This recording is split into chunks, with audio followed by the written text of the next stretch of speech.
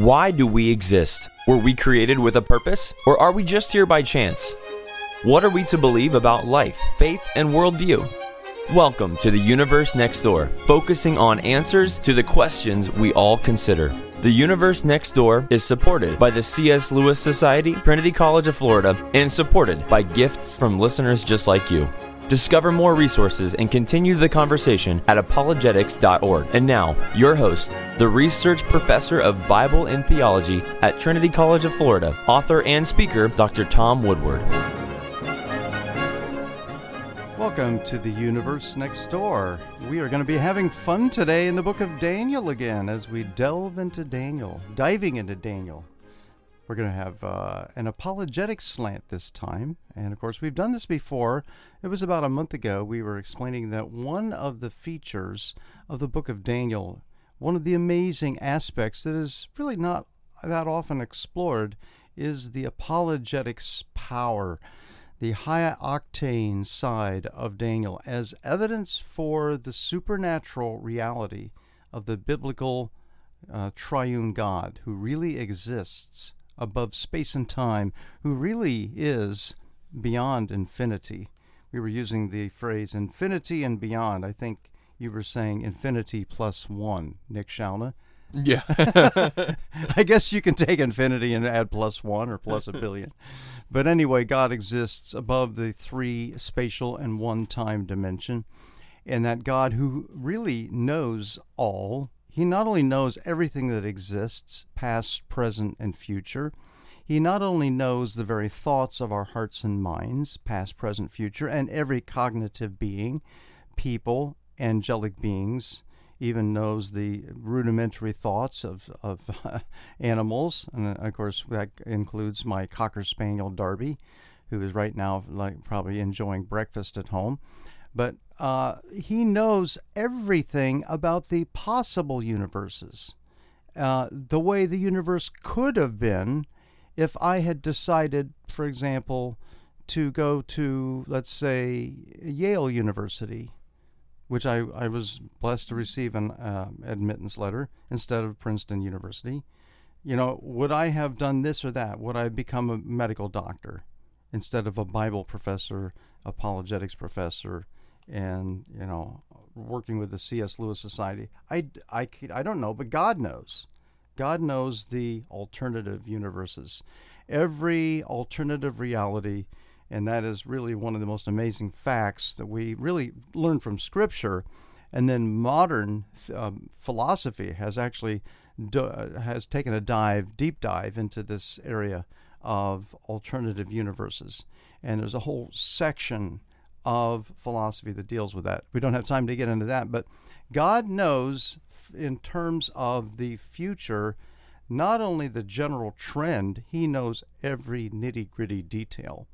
And many of those key details that relates to the future of not only individuals as it pertains to salvation history, the fact that Christ is coming back to receive his church to himself in a major event called the rapture. You may have heard of that. The word rapture is not used, but it's referred to as an event in the book of 1 Thessalonians.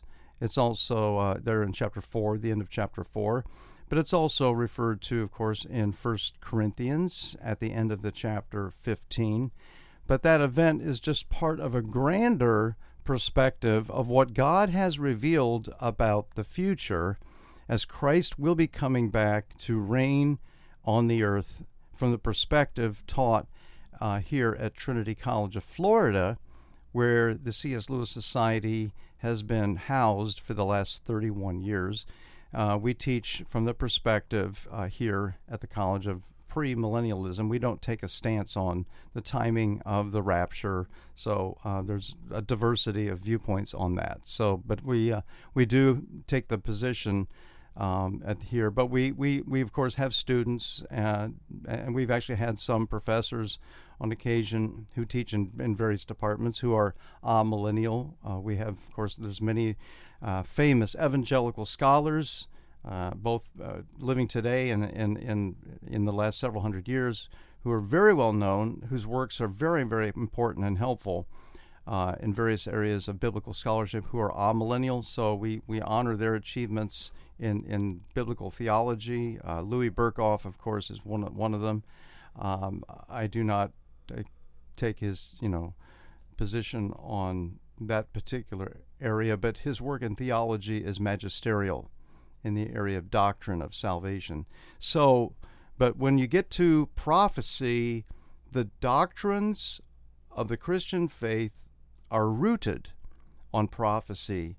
The very gospel, the truth of the gospel, is rooted in prophecy. Isaiah 53 is a staggering, it's a shocking, it's an exhilarating prophecy that the very creator of the ends of the earth would take that same dive into the murky waters of humanity and become one of us without the sin dimension, without the yuckiness of fallenness clouding the mind, compromising the character. So Jesus, in his perfection, in his eternal sonship under the Father, became one of us. And that description of the dive into humanity is really, and of course, becoming one of us even in death. The horrific death of a cross, but not only just the pain, the searing, horrible, tearing of the tendons and flesh as they drive those crude nails through the wrists and the feet, and the piercing of the flesh of your, cranial area, the top of your skull, the area right under the front edge of your scalp there, from the impact of those huge thorns. That was pain enough, but Christ took the pain of our sin. The way that the Net Bible describes Isaiah 53 is just wonderful. It says, God caused our sins to attack him. All we like sheep had gone off astray. Everyone had turned to his own way. But the Lord caused our sins to attack him. Wow. And because the sins of mankind, the sins of you and me, were, as it were, giving a new homing device, and that homing device, as it were, on the torpedo came in and attacked him and landed on him. He paid the penalty, and therefore God says, turn to me, repent, and you will receive the gift of eternal life, because I've paid for your sins. If you trust in me, if you've received me, Christ says, as the one who died for you and rose again, you will have eternal life. Well, how do you know that that's true? How do you know that such a declaration could be true? Well, it rings true because that is not only what's prophesied 700 years before Christ came to the earth in the book of Isaiah, written about 700 BC, completed maybe 680, okay? So like 100 years before Nebuchadnezzar carted off the last of the captives, the prophecies about Nebuchadnezzar, and even the prophecies of the release of those captives 70 years later under Cyrus, Darius the Mede, but better known as Cyrus, those prophecies were already recorded in the book of Isaiah. So 100 years before Nebuchadnezzar attacked, it was a triple attack, 605, 598, 586, and the last one ruined and destroyed Jerusalem. So what I've been teaching here in the school is that Isaiah is key, and Jeremiah, writing a little bit later in the 600s, 630, he completed his writing probably around 580, 575, something like that. But as you cover the writings of Isaiah and Jeremiah, who set, as it were, the nation, as it were, prepared them for captivity, told them that they would be in captivity for 70 years, those prophecies are riveting enough. But when you get into the book of the book of Daniel itself, the prophetic detail explodes. It catapults to a whole new level. And so I would say apologetics itself explodes or catapults to a new level. So we are going to be looking now at the book of Daniel. And Daniel, of course, we said was the 12-chapter account, both historical and prophetic, of the servant of the king, originally King Nebuchadnezzar. Later, he served under the reign of some of the kings that followed Nebuchadnezzar. There was a quick succession of short-lived kings, and then there was Nabonidus, and then, of course, Belshazzar. Daniel's name itself was Belteshazzar, and that is not to be confused with Belshazzar, who was killed the night that the Medo-Persian army crept under the gates and under the aqueduct entry and took the city virtually without firing a single arrow. And so what we have under that reign that followed, Cyrus, better known in the book as Darius the Mede, although he's normally identified as the same individual as the great King Cyrus, the first king of the Medo-Persian Empire, we have an account of the four empires, Babylonian, Medo-Persian, Grecian, followed the invasion of that whole region by Alexander the Great, who died in 323. He finished his conquest just before that, made many of his victories starting in 335 BC.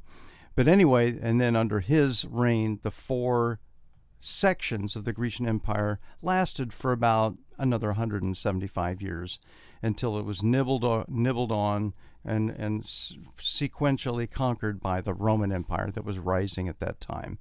So four empires: Babylonian, Medo-Persian, Grecian, and Roman. Okay? Everybody got that, class? And so we have those four empires portrayed in chapter 2 as sections of a great statue: the head, gold head, the silver upper section, that is the arms and chest, then the bronze, the midsection, right below the arms, the kind of the chest, and then we have the legs, all the way down to the feet with a mixture of iron and clay. That image, that single image, of course, is destroyed by a large rock that is not cut by human hands, and that actually hits the feet. It crashes in and destroys the feet and actually destroys the whole image, and the rock grows into a mountain which fills the earth, and that rock is, of course, Christ and his kingdom, which then we believe, you could see it spiritually, sort of, beginning its work already, but the political, totalistic, complete conquest has not happened, but will happen at the return of Christ when he destroys the revived Roman Empire. So that image, 4 sections, is duplicated in chapter 7 of Daniel with 4 beasts. And so all conservative commentators, including, I would say, both premillennial and amillennial interpreters who are of a biblical cast, do not see a future 1,000-year reign of Christ. They would say the reign of Christ is right now, either through the church or in heaven or some variation thereof. But all conservative commentators do see the same 4 empires, and that is a massive prediction, adding detail to what is not in the original dream of Nebuchadnezzar. This is actually Daniel's vision. The first beast, of course, a lion with wings. I don't have time to go into the details. The bear, the second empire, Medo-Persian, chewing on 3 ribs. We don't know exactly what these details mean. There are all kinds of theories. But the images then progress to a leopard, very fast-moving. That's Alexander the Great conquering the 4 winds of the whole Middle East area.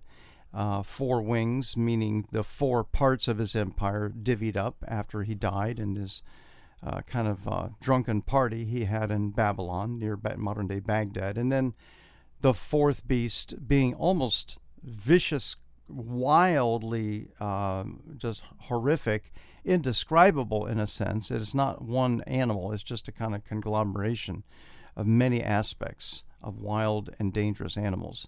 And so that 4th beast, of course, being Rome. Now, when you get to, that's chapter 7, and it's a repeat or elaboration of chapter 2. That's pretty powerful stuff in itself. So much so that the 2nd century commentator, and Nick, this is where I've been shocked and blessed by this book. Everybody here in our office can see Daniel, commentary by John Walvoord. And if you're writing this down, if you're where you can jot either on your smart pad or cell phone or a notepad, Walvoord, Voord, but it's pronounced Walvoord. He was president of Dallas Seminary when I was a student. Walvoord and Dyer, D-Y-E-R, still very, very much active in prophecy studies. Walvoord and Dyer have produced a massive, wonderful commentary that brings out these truths. It is the best book available on Daniel.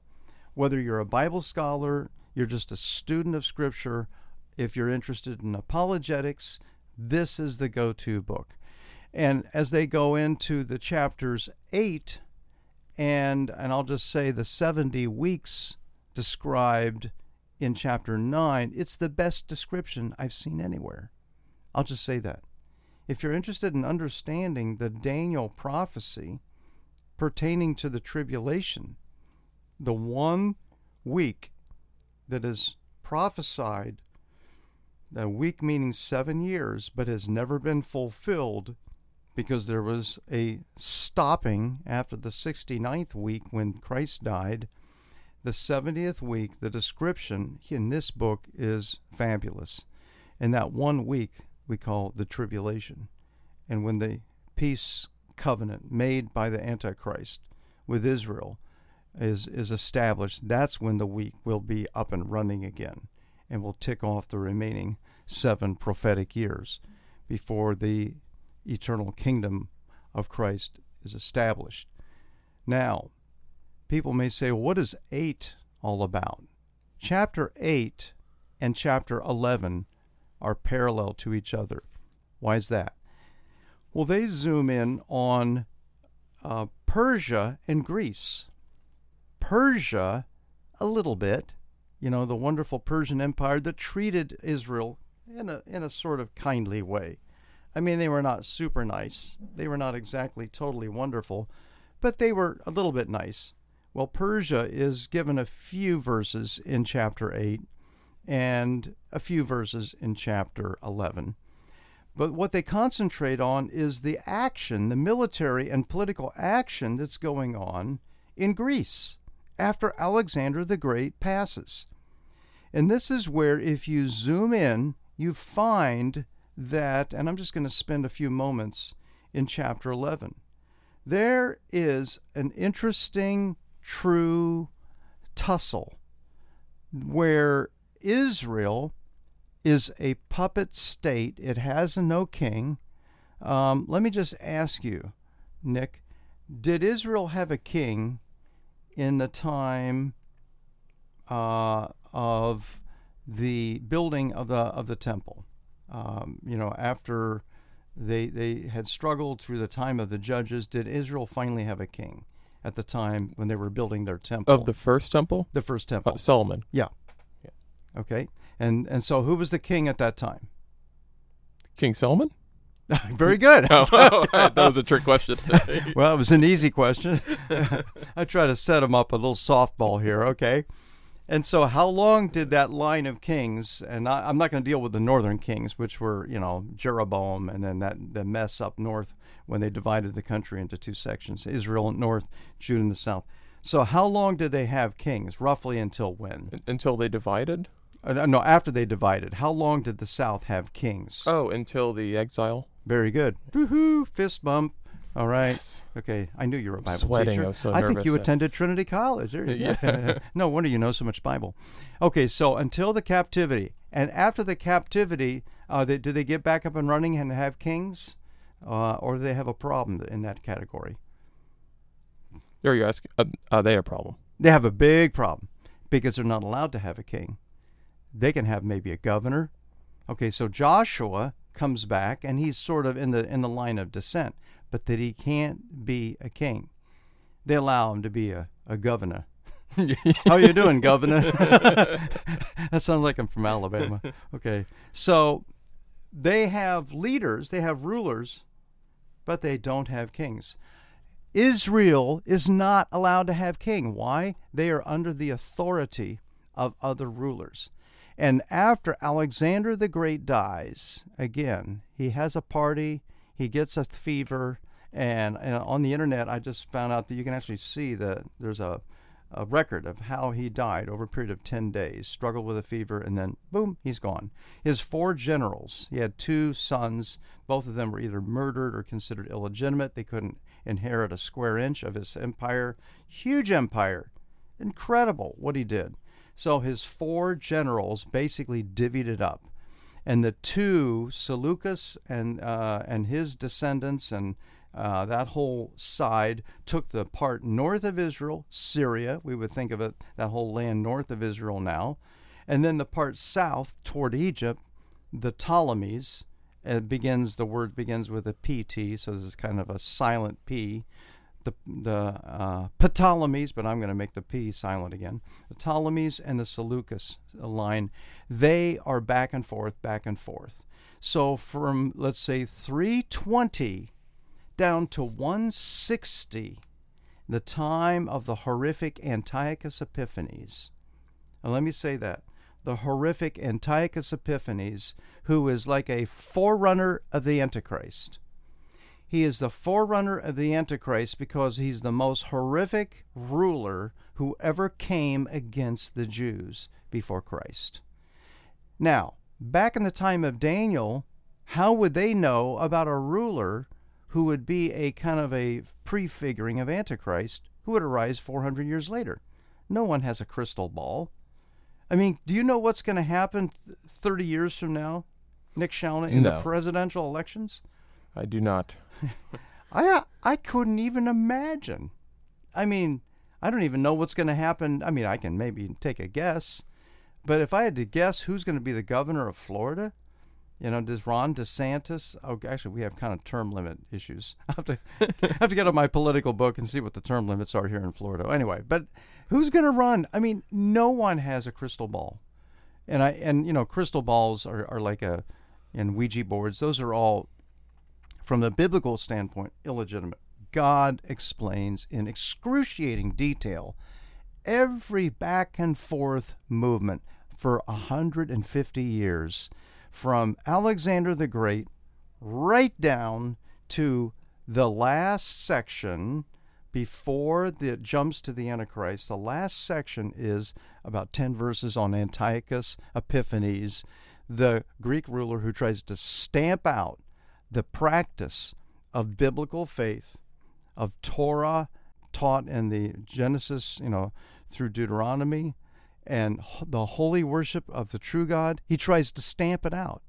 And then in verse 36, chapter 11, verse 36, all of a sudden the record doesn't relate to Antiochus. And all the commentators, including Jerome in the 2nd century, say this relates to the true Antichrist, who is yet in the future, related to the revived Roman Empire. Even the Jews see that is the true Antichrist of the future in the end. So what we're going to do next week is we're going to give the rest of the story of the prophetic and apologetics power, the incredible explosion of the truth of the Creator in the book of Daniel. See you back here next week on The Universe Next Door.